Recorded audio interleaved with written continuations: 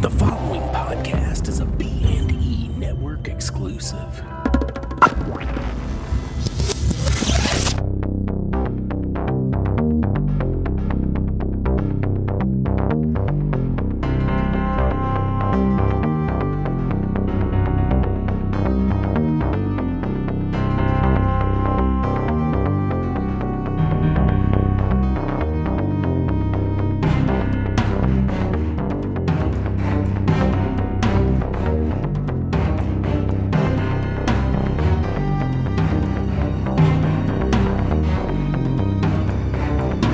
Welcome to B Movies and Ebooks, episode 102.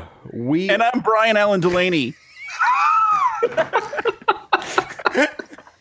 Yeah, I'm Craig Wade. We're joined with Ryan C. Thomas. What's going on, Ryan? Apparently I have a dead bug issue. I think. Yeah. Well, at least you have a dog to eat it. Yeah, I'm hoping it's a black widow, though, so the dog will just get sick and go away for a couple days. That's mean. I love my dogs. See, that's why you write dark fiction, right? Yeah. No, right before I came over to get on the computer with you guys, the dog tried to trip me, and then my wife picked up the baby. We have a 4-month-old, so she was going in the other room with the baby, and the dog tried to trip her as she was holding the baby. So the dog is just out to get us today. Yeah, he's like, it's payment for making me fucking eat bugs. It's a vicious cycle. Yeah. So we are talking, what are we talking? From Beyond and Red Ice Run by Ryan C. Thomas and Craig Saunders. Let's do it. You're like 5 stars. Yeah, before we get into any of that, any of y'all have any news, anything cool y'all want to talk about? I got something. Yeah. Okay. So I don't want to talk about it for too long. Okay. Because it's really not, I guess, the focus of our show. But I want to talk about one thing real quick about Avengers Infinity War. Oh, okay. Okay. Is it spoilers? Wait, is it a spoiler? No. I haven't seen it yet. No, not really. I just want to say, just as a general thing, I really enjoy how they made the trailers. Okay, and that sounds weird, but there's a whole bunch of stuff in the trailers that's edited, that doesn't happen in the movie. Like they straight up lie to you. Well, I mean, so you're a fan of that? I am, because I went in like expecting certain things to happen, and then they didn't happen, just based solely on what I saw in the trailers. That's how I feel about casinos. Yeah, they show pictures of people winning, but Yeah, Everyone so looks there's happy. money falling down in the commercial, and I don't get shit. But what I'm saying is, like, there's so many trailers nowadays that spoil like the entire movie for you. You know, True. It's like if you watch trailers, then you go in and you know exactly what's going to happen. especially found footage movies, every trailer has, like, the ones that end with like a death or something, they always show the last frame of it, whether it be Paranormal Activity did, Quarantine did. Like, I don't know, I'm not going to go through my found footage trailer list, but yeah. Please do.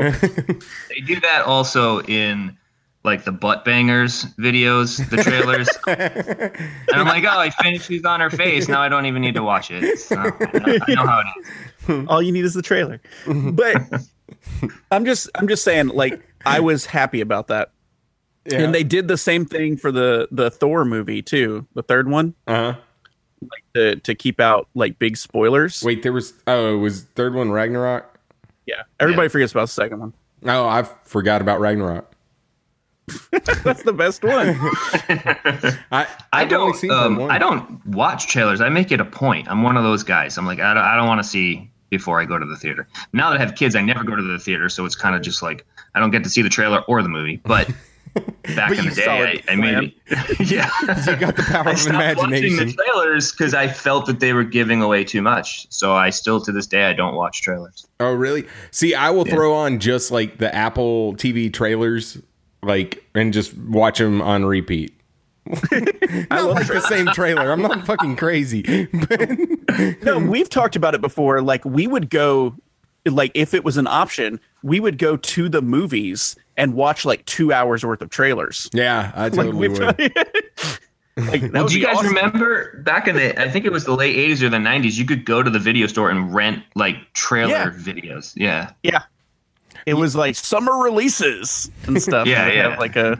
I would never pay money at a video store in the 90s for one, though. Like, that's giving up one of my releases for it. But like for like 50 cents, something's like super cheap.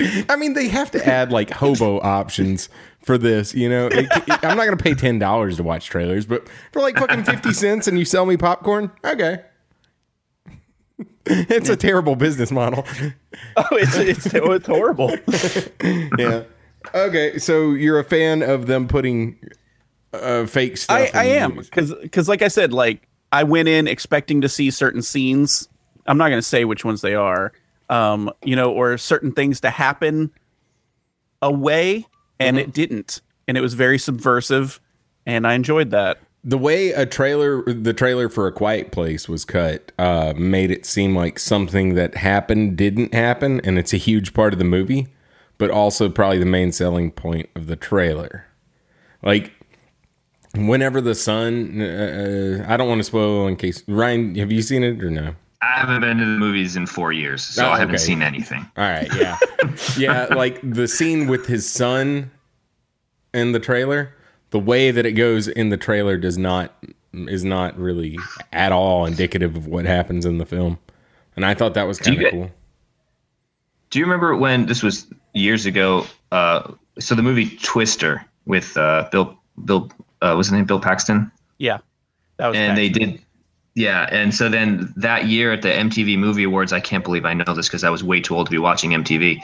But Ben Stiller was like the host or something, and he made fun of the fact that there's a scene in the trailer that doesn't happen in the movie. And so they recut. He did his own. It's probably on YouTube. You can find it. He did his own Twister trailer. Mm-hmm. And he's like, "We've got cows, we've got fences, we've got scenes that are in the trailer and not in the movie." Like, so this has been going on for a long time. Well, no, okay. So I think that's different. Like, whenever it's a scene in the movie that just gets cut or whatever, the stuff that I'm talking about is deliberately, like, they CGI'd certain characters and stuff in scenes. Oh, really? Not there, and the characters are not in the. Oh, wow. Yeah, and so it was like they did character changes. Okay, so here I'll spoil the one from Ragnarok, from the Thor one. Okay? I saw Ragnarok, so we're good. Okay. So, don't spoil the trailers. In the trailers, like, there's this scene where, like, he's fighting people on a bridge, and it's at the end of the movie, and he's got both of his eyes. Okay. Okay. In the movie, he gets his eye ripped out, right? So they CGI'd that out, and there's stuff like that they did in the Infinity War trailer. But so do you think they did that because they know that everybody's going to get online and go and they go frame by frame and go, look, in this frame he's missing an eye, so now we know what's going to happen in the movie? I think it's all that or exactly. Like, there's entire YouTube channels now that make their living like breaking down trailers and stuff. They'll do like 30-minute long videos of a 2-minute trailer. Oh, I hate that shit. I watch them sometimes. I mean, I will watch like breakdowns of films and stuff like that, and critiques. I hate whenever they break down trailers and just speculate, or like reaction videos where it's just like. Like making faces at it and like, why am I watching this? What happened to entertainment? What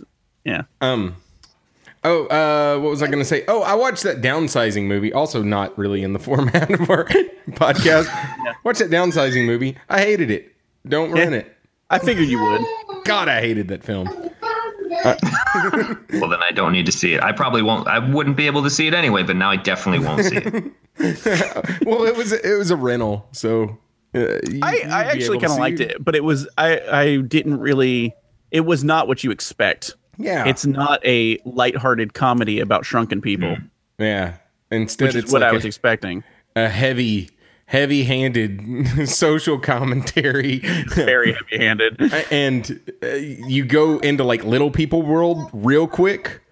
and everything's just normal size, like proportionally normal size, so you forget you're in a Little People movie. So it's just like, oh fuck. Every once in a while, like, something in the background will be really big or something like that. Yeah, it kind of was just like, oh man, it's kind of rough. Anyway, yeah. Other than that, I watched Creep Show this week. That movie holds up so well, so well. But Creep Show's good. Yeah, that's it. All I had to bring to this conversation was Creep Show and downsizing. So I really feel like I had something else, but whatever. Sum 41, man. You want to talk about Sum 41 concert? No, I mean it was good. No, I'm just kidding. All right, well let's get into it. Okay. Oh, Ryan, did you watch the movie? Yes, I did. Okay.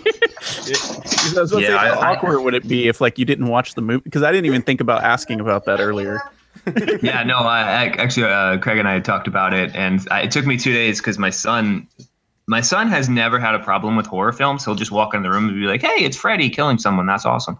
But this was one of the first times. This was the second time ever that a horror movie was on and he got scared. The first time was the TV version of It from the 80s.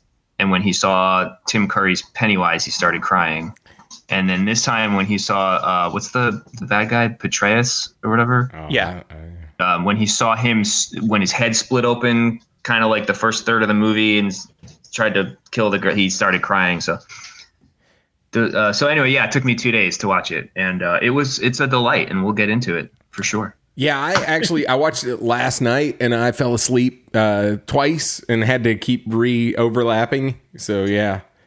Anyway. So yeah. All right. Well, let's just jump into it. So we're talking From Beyond, 1986. Has all the elements of a good film.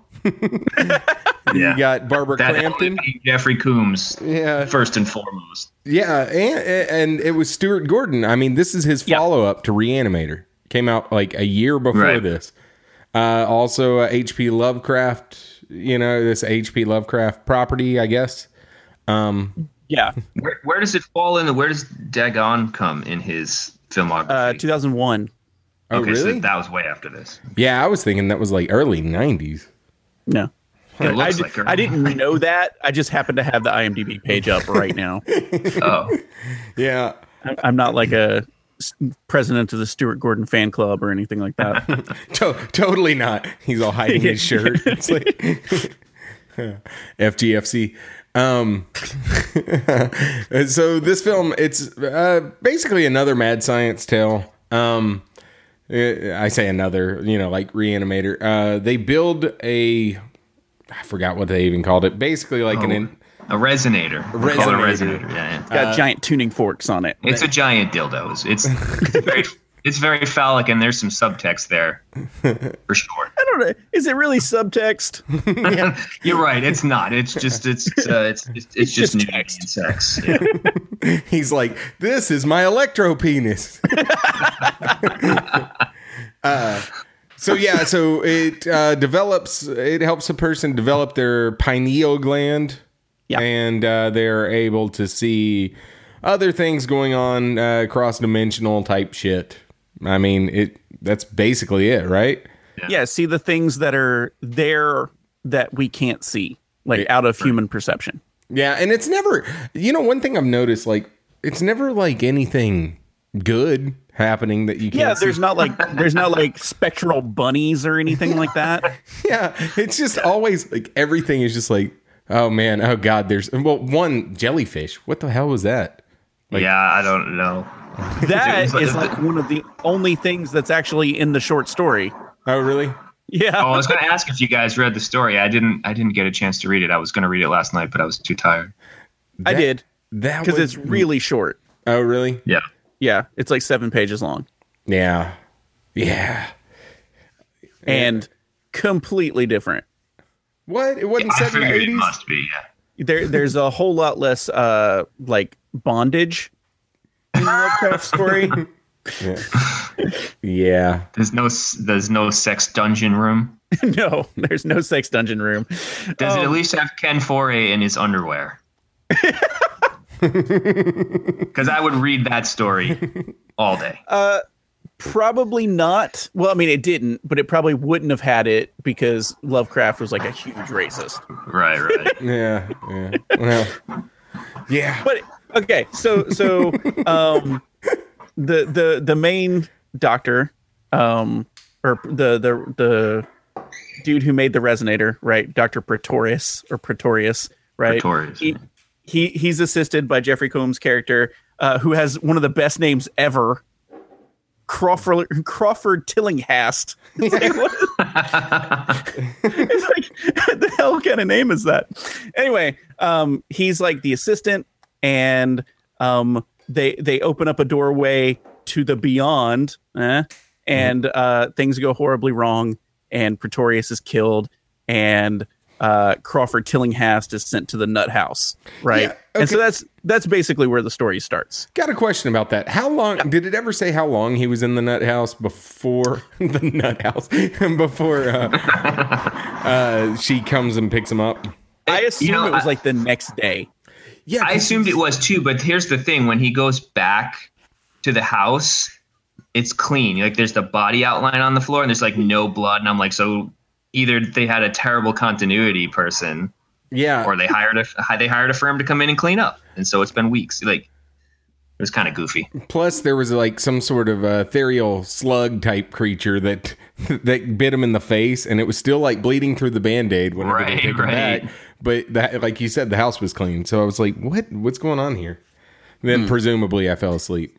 See, I thought because the chalk outline was still there, it was probably very soon. Okay. Like very close. Yeah, I think the implication is that it was like the next day or a couple days later or something. Because the cut on his cheek is really indicative of the time frame, really. Yeah, and you could make the argument that there wasn't any blood because, like Pretorius wasn't actually dead. I mean, that's true. But then where was his body? And it's a huge plot hole. Yeah, where did his body go and his penis head? What so the head,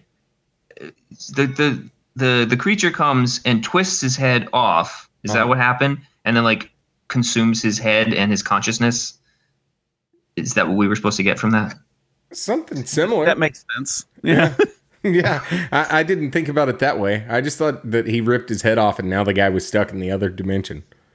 like it was less about becoming one and just like. Well, didn't they? I feel like Jeffrey Combs, in his wonderful acting technique, said something about how it had this creature from the beyond had assumed.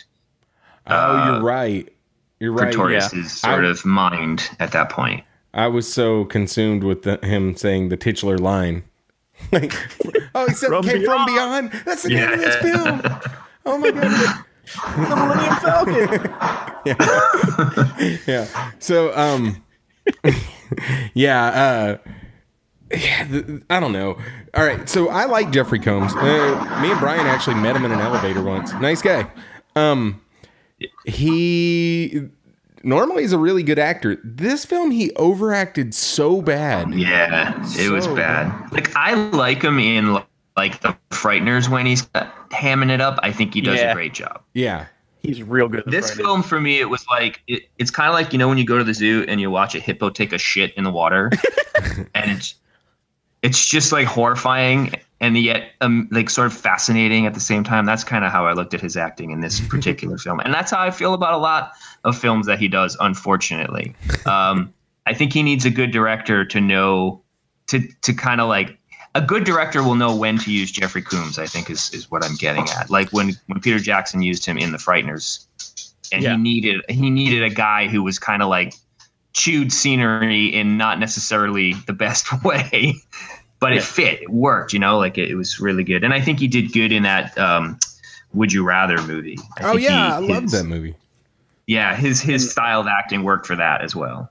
And Star Trek. He's been in tons of Star that's Trek. Right. He was in Star. That's right. I forgot about that. Didn't he play like multiple characters? Yeah. He's played like 7 or 8 different characters across 3 different series. Yeah.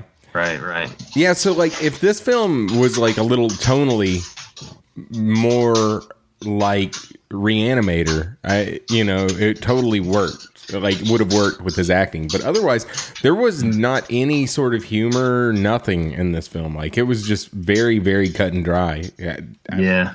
And so, that's what I felt overall, is that it was very dry and it was very monotone, because they're really only in like 2 locations the entire movie, and you've got a very small cast of 5-6 people total. Yeah. Mm-hmm. Yeah, and like, because I take notes whenever we watch these movies, and my only note I actually have written for this movie is that it never occurred to me that you actually make chicken pot pie in an actual pot. Is that what he made? Yeah, that's what that was. Yeah, not in the oven like a pie. Right, right. Like he made that, and I was like, "What is he making?" And I was like, "Oh my god, that's chicken pot pie!" And I never thought about it, and it blew my mind. And that was my biggest. I thought it was like movie. I thought mashed potato balls. I'm like, that's not a filling dinner. Oh, I thought he just threw biscuits on top of stew. No, it was chicken pot pie. And okay, so the reason why it clicked is because my wife's parents have like a house that's like out in the middle of nowhere, out by Austin. Okay. Mm-hmm. And so there's this little town that has this little like hometown cooking diner in it. And it's really, really good. And they have Sunday brunches. Okay. And where it's a buffet, and they have chicken pot pie on that buffet, and it looks exactly like that. Oh, really? Like it's chicken pot pie, but it's like doesn't have undercrust or anything like that. It's just like chicken stew, and then there's like biscuits on top. Huh. Wow. Yeah. Wow. That's amazing that you caught that, because I would have watched that movie a million times and gone to my grave with this hole in my life, because I would never know what the hell it was he was cooking. It kept you up last night. I remember watching the scene and just going, what the fuck is that? Is that just mashed potatoes? Who just has mashed potatoes for dinner? Cook something with it. Like it was angering me. I like that he made 5 servings. Yeah, that's and he gave Tillinghast 1, and he gave the doctor 1, and then himself 3. Yep. Yeah. All right. So they take Jeffrey Combs' character has been wrongfully accused of this murder. Like we said, he's thrown in the nut house, and then the doctor believes him that that machine works. So they go back to the house along with Ken Foray, whose name is Bubba Brownie. Okay. Bubba Brown. So anyway, so they go into the house, and basically they just like willy-nilly fuck around with that, right? I mean, like, yeah. The doctor wants to make sure he's actually like telling the truth. Mm-hmm. And so it doesn't take long at all before she's wanting to just like bang ethereal creatures and stuff. Yeah. And well, we should get into the what it supposedly stimulates your sex drive, more or less, in layman's terms. Yeah, because of that gland that it affects in your brain. You just want to bang everything. Yeah, everything. Like weird creatures, like rocking chairs. Rocking chairs, yeah. Whatever. What are you doing? We've all been there. Yeah. So that happens, but then a creature comes and bites Jeffrey Combs on the head and rips all of his hair off, presumably. Did you notice that? Yeah. Like, not just his head hair, like all of his hair. Like, were his eyebrows gone? Yeah. I didn't realize that. Yeah, he looks like a cancer patient. Yeah, I did notice. I was thinking that he looked like powder for a bit. Yeah. But also, it like made him like immediately just like I don't know, retarded. You know, I was searching for a better thing, but I mean, it literally did. Like, he was a normal type guy, and then he loses his hair. Maybe he was Samson. You know, yeah. Like a maybe Samson this is a retelling of Samson. Yeah, but with interdimensional monsters. Yeah, like literally, he just started just being totally zonked out from okay, then on. But that is a common occurrence in Lovecraft stuff. Is like they have one sort of encounter with the beyond, I see what you did there. it just ruins their life. You know, they go crazy. Right, they go mad. They get like sickly. You know, they undergo physical changes, like lose a bunch of weight and junk.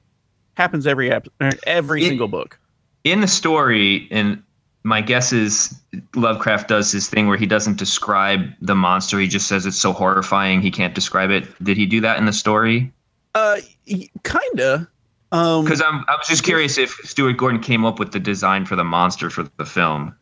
Well, in the book or in the short story, none of this happens. Okay. Oh, there's no creature? There's no... there's no Pretorius. Tillinghast is the bad guy. Oh, okay. And it's like a friend of his came to like visit him, and he showed off this invention he had that resonated the pineal gland and made you come in contact with things that you wouldn't normally see. And then Tillinghast goes crazy, and his friend like shoots the machine, and then that's it. The only thing he describes, he does describe a little bit, in typical Lovecraft vagueness, but he tries to describe what ultraviolet looks like, and that's kind of neat. And then floating jellyfish. Huh. And he talks about how it's actually, as far as Lovecraft goes, one of the more descriptive things, because he talks about how the jellyfish are ethereal and they kind of swim through each other, but then every once in a while they will hit one another and absorb each other into themselves, right? And so, which is kind of what the Pretorius monster guy does, he absorbs other things and stuff just to create one giant scrotum. Yeah. Basically. Yeah, it kind of also looked like that film Society. Yeah, like, almost exactly the creature design where it just kind of absorbs. Oh yeah, okay, no show. Yeah, which this was produced by the director of that. Oh, Brian Usna. Mm-hmm. Yeah, I knew that he had some sort of weird thing with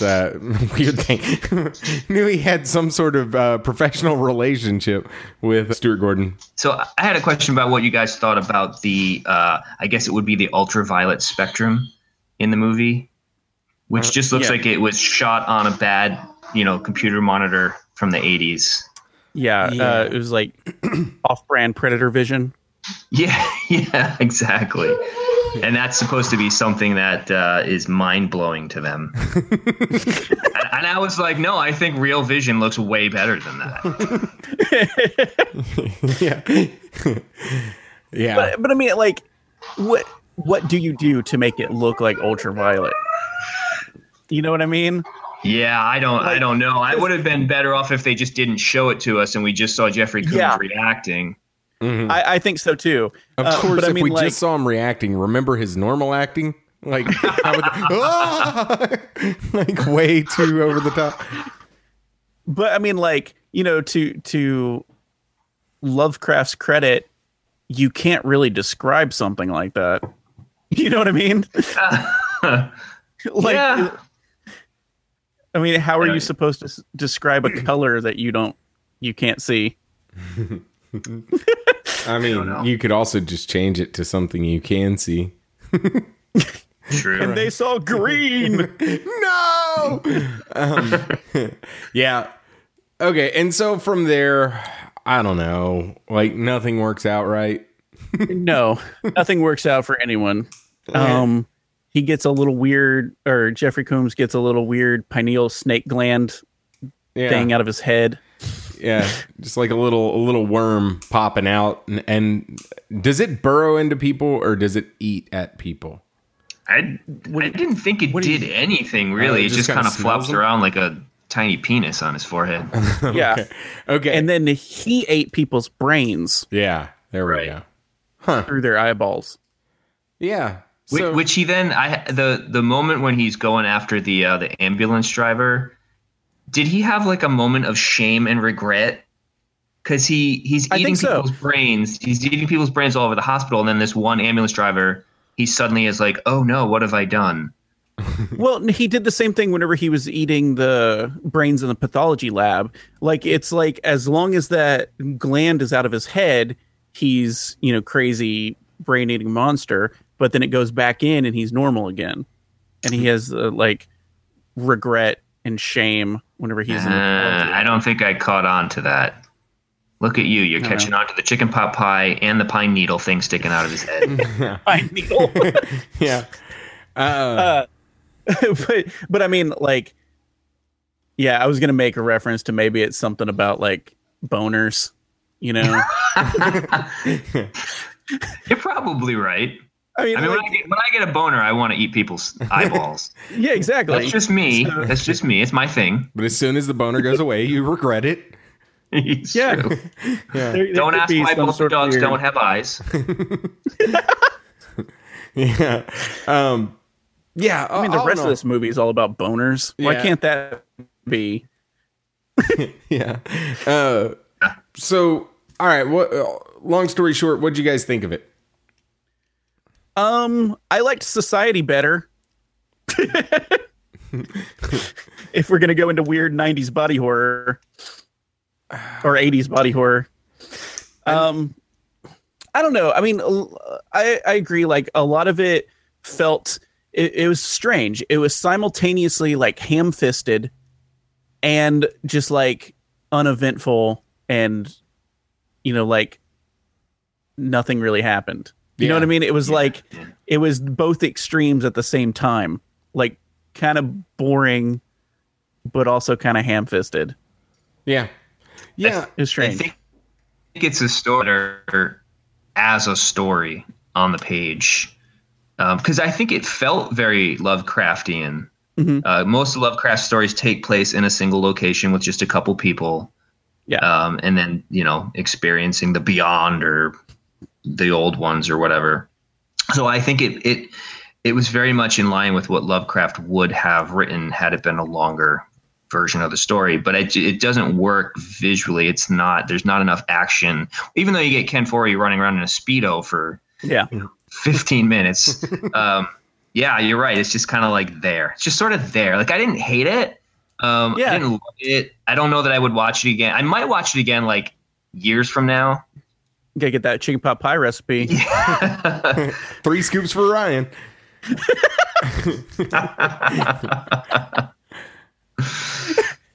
Yeah. I didn't like it. I'll put it that way.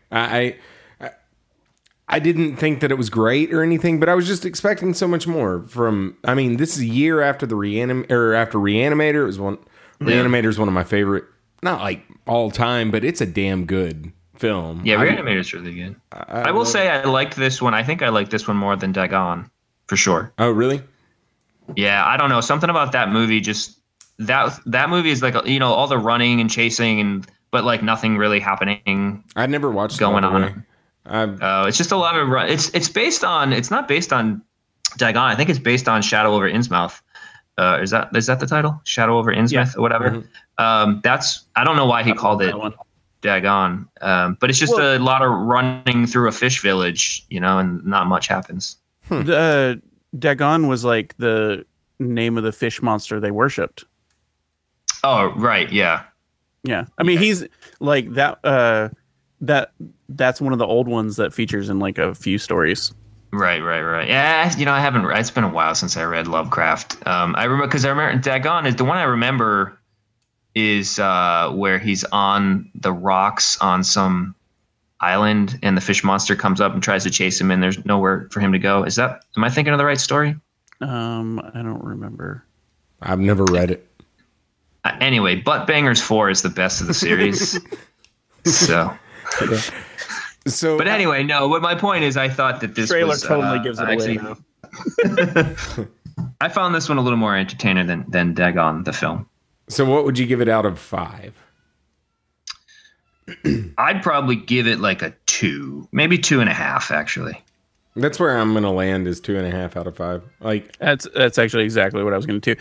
Like it was for what it was. It was. It was okay. It wasn't great, but it wasn't bad. No. It was just, it felt like, and this is a terrible criticism to have, but it felt like it needed to be bigger, like a bigger scope. You're dealing with this thing that supposedly like opens up a doorway to this whole other universe of stuff, and then we see like one guy in a room. You know what I mean? It's like, yeah, it just felt like too small. Yeah, it's a missed opportunity for sure. Yeah. And that's like, that's a terrible criticism to have. Well, see, that's also a criticism that I have with a lot of what I've read of Lovecraft stuff is just like, and then it was so big that it drove me mad. And like, no, I kind of want to, you know what I'm saying? Like, I want to see what was so crazy. It will make your hair fall out and all that kind of shit. So, yeah. I don't know. I mean, I like Lovecraft, but it's just like, that's the weakness for me. That just I've never seen anything. Maybe I've just been sheltered, but I've never seen anything that made me go nuts. Really? Like, not even Ken Foray in a Speedo? Well,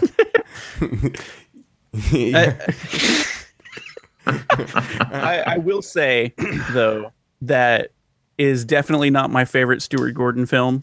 That would have to be Robot Jocks, which was also 1989. Yeah. I have not seen that one. Dude, I have it on VHS. I think he developed Honey, I Shrunk the Kids also. I'm pretty positive he did. But anyway, yeah. But Robot Jocks is basically like, instead of war, you have like a boxing match between two countries, but they're giant robots. I always get that and Free Jack mixed up. Really? Yeah, I don't know why. I mean, I've seen Robot Jocks more. Robot Jocks does not have Mick Jagger I know piloting a giant robot. Yeah. You would like it though, Ryan. Robot Jocks has a robot that has a giant chainsaw for a penis. Nice. Yeah, I gotta see it. That is my dream, to have a chainsaw penis. Yeah, yeah. It was like Mech Warrior always reminded me of Robot Jocks. Also, I wonder why. Because it's literally the exact plot. Yeah. It sounds like that. I haven't seen either one of these, but it sounds like that. Oh God, who's Hugh Jackman did that giant robot movie a few years ago? Real Steel.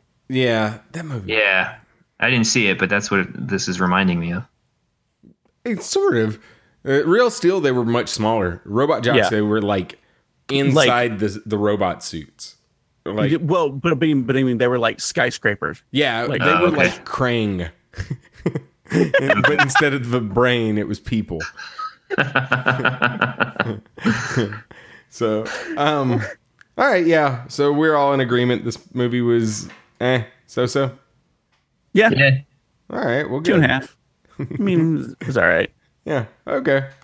All right. Well, we will take a break real quick. We'll be right back to discuss Red Ice Run.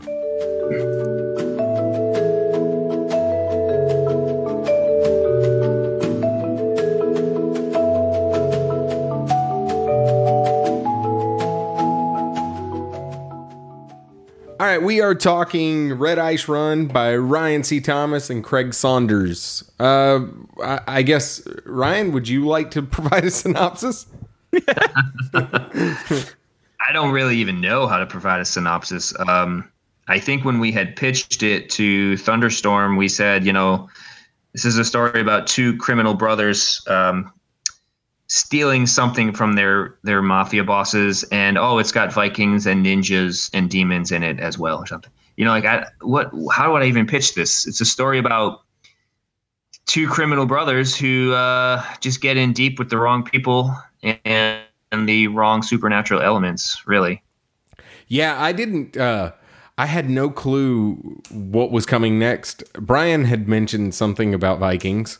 But yeah, because I remember, I think I saw your post of it on Facebook or something, that you had a book coming out that was about like basically ghost Vikings or something like that. Yeah. And then Craig, got the book from you and sent it to me, and I was like, "Oh, is this the Ghost Viking book?" And he's like, "What the hell are you talking about?" Yeah, because I had at that point like just kind of read at the first few pages. And it was like, oh, okay, this is a crime book. And then Brian's like, Ghost Vikings? And I'm like, I guess. I don't know. Like, if you're not expecting it, I think it would probably have a, like, Dusk Till Dawn moment. Yes. You know, where you're reading, because the Viking doesn't show up for a while. Yeah. You know? Right. And before that, it's just, you know, sort of a noirish crime story, right? And then it's like Viking, and you're like, what the hell's going on? Yeah. Now I will say, because of Brian, I was expecting it, but I was still taking kind of like, what, really? Like Vikings? But it was cool. And I'm not saying that because you're right here, but it was really, really cool. Like I thought that the way that it blended in with it really meshed well, and it was reminiscent of, like, also kind of Hellraiser in a way. Yeah, it's definitely got a little bit of that vibe going on. Yeah, but I don't know. To me, I thought, you know, we're not going to spoil any of it. We'll just, you know, kind of go with that because it's not released yet. When's it released? No, I don't have an official date.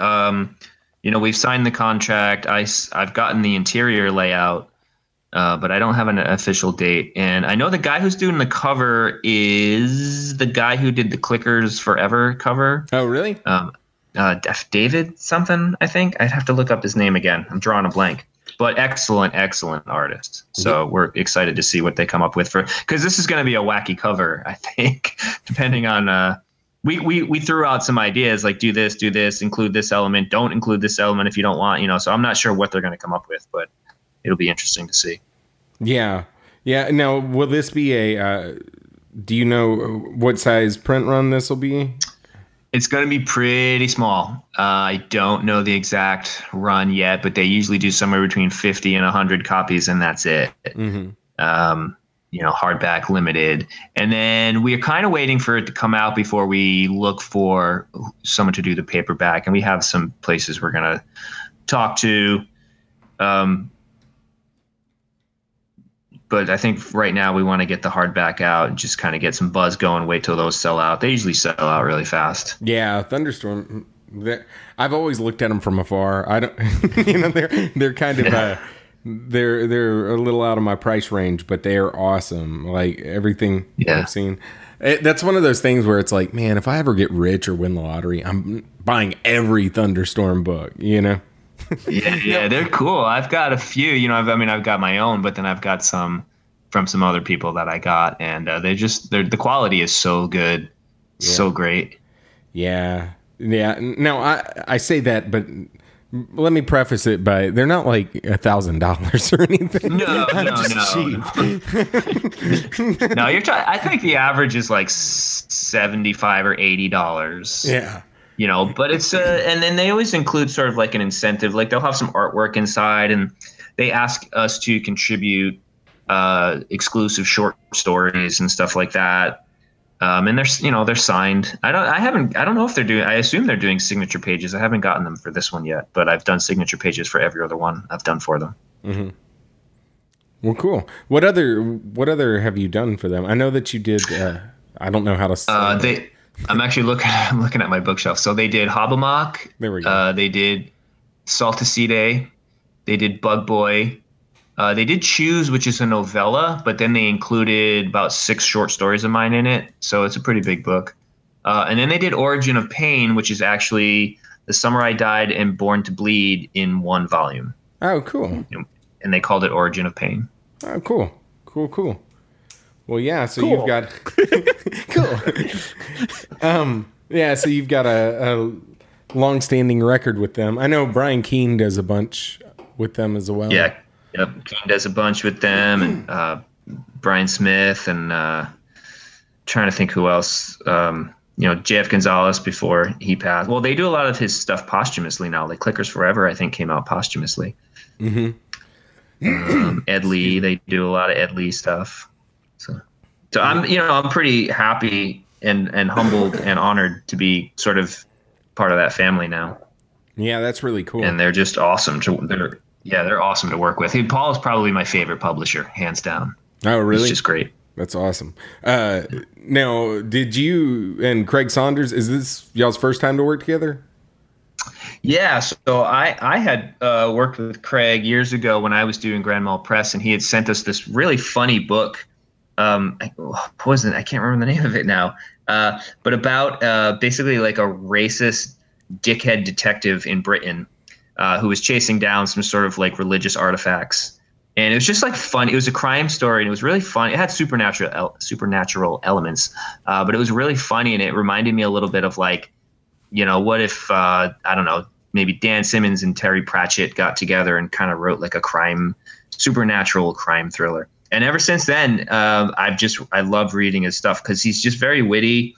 He's a good writer too, and his style. So when we were doing this book, he wrote the first chapter.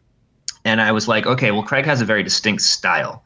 It's a little short, it's a little terse, snappy to the point kind of style. And I had to mimic that a lot afterward, so because I didn't want it to go from chapter to chapter and readers to know, well, Craig wrote this and Ryan wrote this. And I'm sure there's moments in there when you can certainly tell. But I did my best to sort of mimic his style because he started the story, if that makes sense. So this was our first time working together. And it was awesome, man. Craig's just awesome. He's super down to earth. He's super humble and funny. And now, I was talking to him this morning about parenting and kids, and he's got 2 kids and I've got 2 kids, and we're just talking about how much our bones ache all day long, and how we each just want a beer all the time. And but he's a fantastic writer, and it was awesome working with him, man. I hope to do it again, but this was a process, man. It took us over 2 years to get this book done. Oh, really? Wow. It was just, it was a long time. And then the problem with when you're writing with, I had tried doing a collaborative effort before and it didn't work. It just, we couldn't get it to gel. And with Craig being British over in Britain, I was even a little more worried, like this is just not going to work.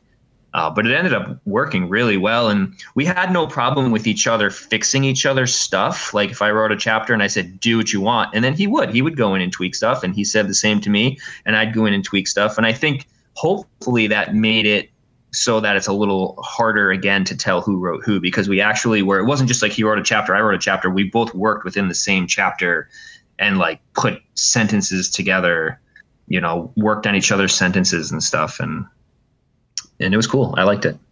Yeah, it resulted in a really cool product. I can't tell. I'd be spitballing if I knew, if I was to take a guess who wrote what or anything. The styles did blend together very well.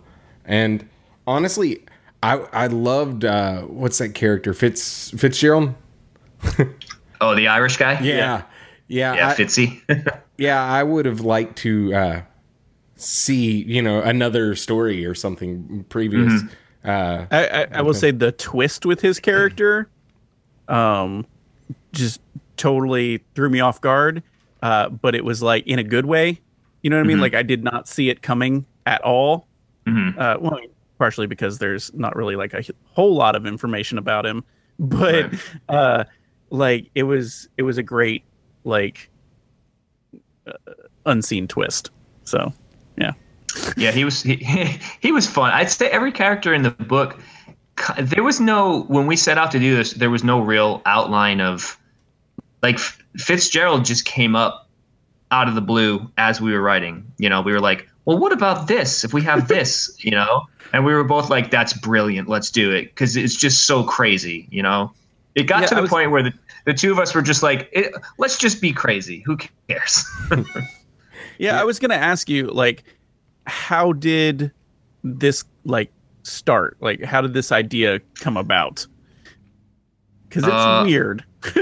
Yeah, I think Craig and I had talked about doing something together for a couple of years, and then finally he just had some time and I had some time. So the way it started was we had no idea what to write about, and he came back with the title. Craig came up with the title. He said, what do you think about this for a title? And I said, great. What does it mean? And he's like, I have no idea. So I said, just write something. Just write, and we'll go from there. And he did. He wrote that first chapter with is it Mallory taking the bag from the criminals. And then I wrote the next chapter, which was, I think, Kelly getting beat up in the garage or whatever. And then at that point, we were like, okay, well, we stole in a bag. We've got a brother.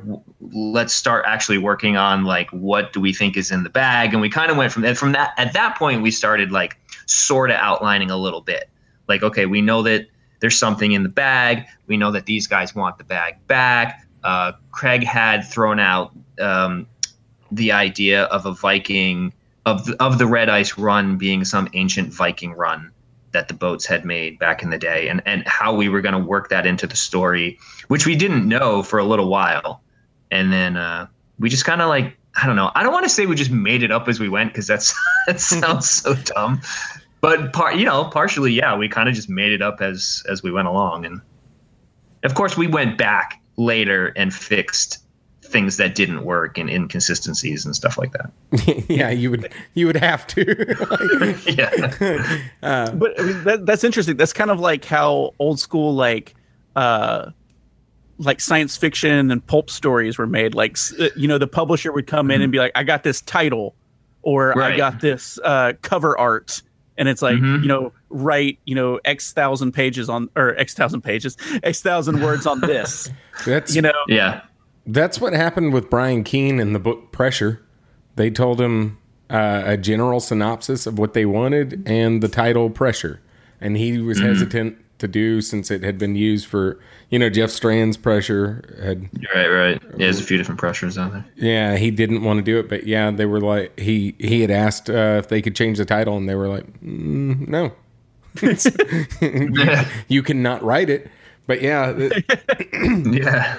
Yeah, that's kind of that's cool though. I mean, you got to think retconning, not even retconning, writing around titles and writing around themes and stuff is kind of it's what every comic artist has to do, every so, and lots and lots of genre fiction writers as well. You write to markets and stuff like that, even though that I don't even know what this market would be.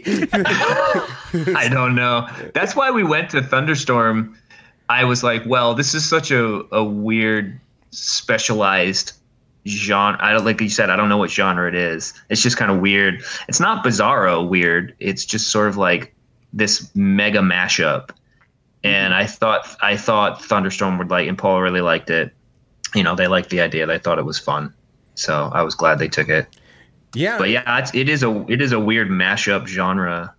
Like, I guess Dusk Till Dawn is probably a pretty good comparison, where it's like it starts out with a lot of criminal noir elements and then moves into sort of horror supernatural element. Yeah, that movie doesn't have anything vampire related till like the halfway point. Mm-hmm. Yeah, it's almost like it's like two different movies, really. Yeah. Yeah, and I mean that's what made it a classic, Just if it wasn't, it wouldn't be the movie that we're talking about. But not that we're really reviewing that movie. So what would you give from Dusk Till Dawn? But yeah, I don't know. I really, really enjoyed it, and I think that it never was jarring. Whereas I've heard that from Dusk Till Dawn from other people, like our friend Chevy was like, dude, I didn't know it was a vampire movie. Yeah. It kind of jarred him. This wasn't jarring because it flowed together very well. I was like, what? Wait, what? But it wasn't jarring in any way. I really, really enjoyed.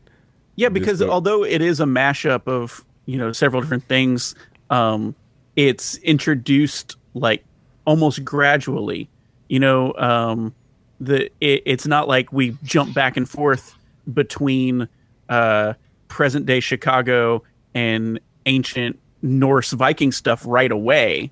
Right. It's like you get these little almost like story seeds, and then they develop organically versus just like smash cutting to different genres and different things. And so it is a huge like genre in a blender kind of story, but it's done, well to where it doesn't take you away. Like, it doesn't take you out of the story that it's happening. Yeah, and I really like the parallels between Wolf and Bear and Kelly and Mallory. Like, I really, really like that, how they were almost like, it's, they're parallels to each other, but then they kind of go different ways toward the end. And right. So anyway, I don't know. I really, really liked it. Like I said, I have no clue what genre it is, but I think that's a good thing. It would appeal a lot to, crime fans and horror fans, especially. It takes itself too seriously to be Bizarro, but I think that even Bizarro fans would enjoy it, because honestly, they kind of bleed over into horror a lot. Yeah. So anyway, it was interesting. I do know that we tried to sort of make each other laugh. Every chapter, we each tried to do something to make each other laugh because we wanted it to be sort of fun as well. And I hope that makes it a little easier to get through with all the genre switches. Well, yeah, and that's something we didn't highlight earlier. This is, especially Kelly and Mallory, it's very funny. Like, it's a funny book. Filthy. That's how we make each other laugh. Dick jokes, Yeah. Dick and butt jokes. But, I liked it a lot. Now, you said you haven't gotten a paperback. No one on board as of yet for the paperback. We haven't really pitched it, and I don't want to throw out any publisher names just yet. But between Craig and I, we've both worked with a lot of notable small press publishers like Thunderstorm. Craig was on Dark Fuse for a long time. He's now doing books for Severed. So it's gonna really just boil down to him and I getting on the phone and doing a little pitch session to each other, and trying to figure out who we want to go to. I had the relationship with Paul at Thunderstorm, so I said let me send this to Paul first and see what he thinks, because they're such a good outfit to work with. Craig's working with Severed now, so he's got ties to places. I've got ties to places. I'm sure we'll find a home for it. I think I don't know. I hope people want to read about crime stories and Vikings and ninjas and demons, and I can't imagine them not, honestly. Like, if I had read the synopsis, I would have bought it. It's cool. It's different.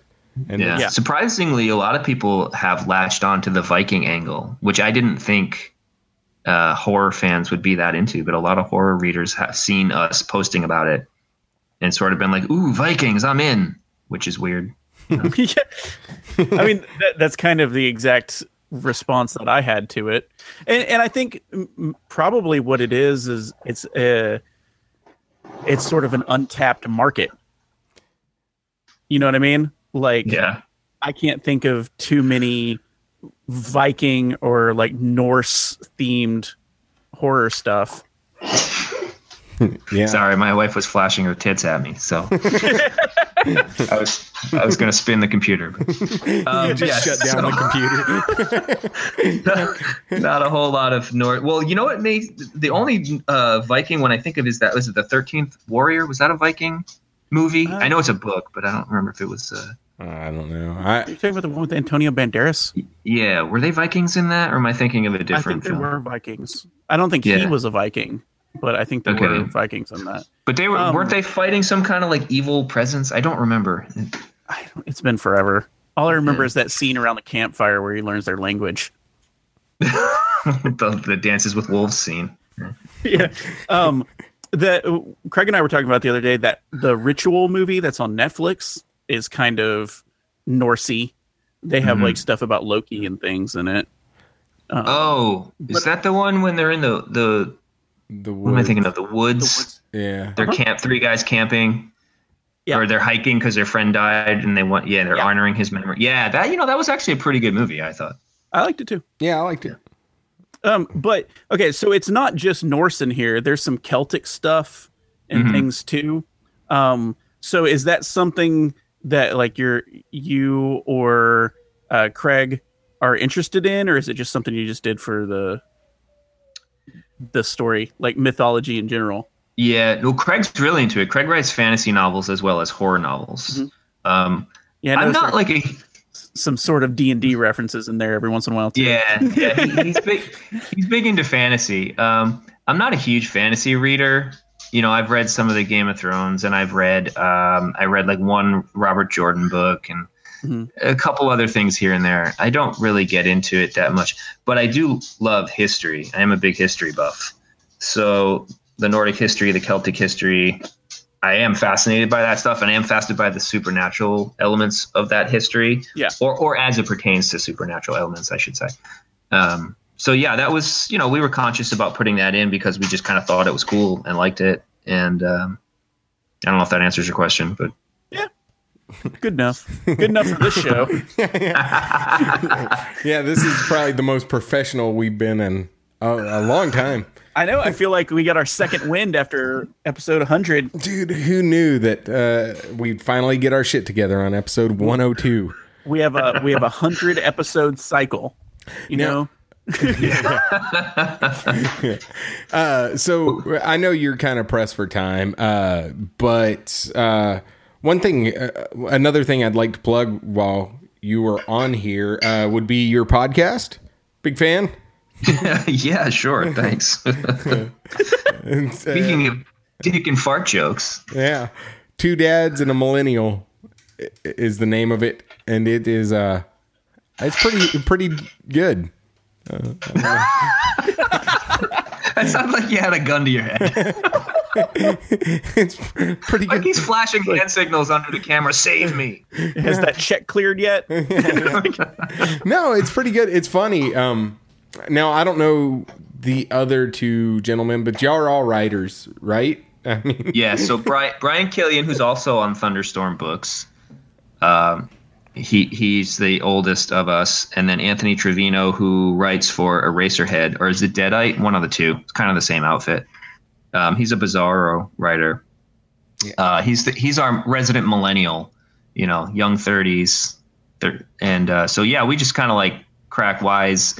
Well, basically, it's kind of like we sit around, we pick a topic, such as we talked about dating one time, and we've talked about pornography, and we've talked about I can't remember what else, but we just discuss it from different viewpoints of Brian and I being in our late 40s and Anthony being a young whippersnapper, and how things are different between us. And then we just kind of like, then we just kind of make fun of Anthony the whole time, really, is what it is. Yeah. You don't sound too old until you start using words like whippersnapper. Yeah. I was suddenly like, who is this old bastard, and where did Ryan go? Well, I know I'm old because I've started saying things like the YouTube, I'm like, oh, did you see that video on the YouTube? And then my wife's like, how old are you? Yeah.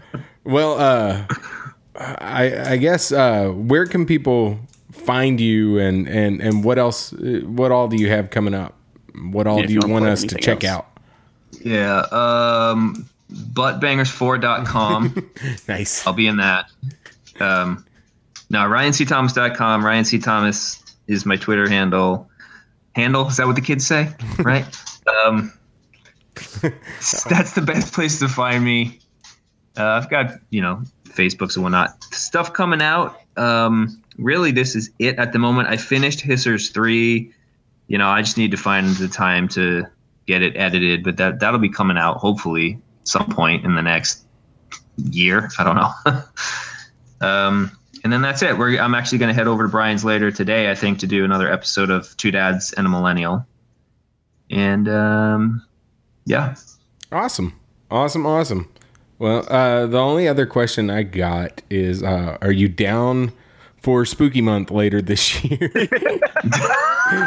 Dude, I look forward to Spooky Month. All right. We'll have you. Now, Brian, you got anything? No. I mean, I think I asked the questions I wanted to ask. And plus, we don't want to spoil it too much because it's not even coming out for a few months. Yeah. But No, I mean, I liked it. I liked it a lot. Yeah, I thought it was really, really good. You know, you don't have to say that. I mean, you have to say it, but you don't have to say it. You know, I wouldn't say it. I mean, say it sexy. Yeah. You know from experience, I would tell you to your face if I didn't like it. I know. You gave me one of the worst beatings. My butt's still sore from it. And then I didn't like that book. Double whammy. But no, I mean, I really enjoyed it. It was interesting. Like, I never picture myself as a fan of like the crime genre, but I'm consistently surprised that I like it as much as I do. Right. And, you know, it's like this book also had supernatural stuff, which is huge in my wheelhouse, and Vikings and Irish ninjas and all kinds of just random stuff. And so I really liked it a lot. You know, I didn't know where it was going to go, and that's exciting, you know, so yeah, good job. Cool. Thank you. Appreciate it. Yeah. Thumbs up. Good job, Ryan. Yeah. You met our approval. Until next time. Yay, I get a Scooby snack.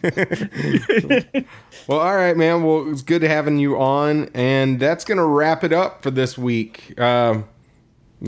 We'll see y'all later. No idea. All right, I got to go take care of some dead bugs. Thank guys. This is Wolfman Jack, and you've been listening to B-Movies and E-Books. And you can check out these crazy cats every 2 weeks or so on iTunes, Stitcher, and I don't know, other places. So anyway, leave them a 5-star review. Also, check them out on Twitter at B&E-Pod. And subscribe to the B&E Master Feed if you're a fan and you a real cool daddy. The podcast you just heard is part of the B&E Network, brought to you by bmoviesandebooks.com.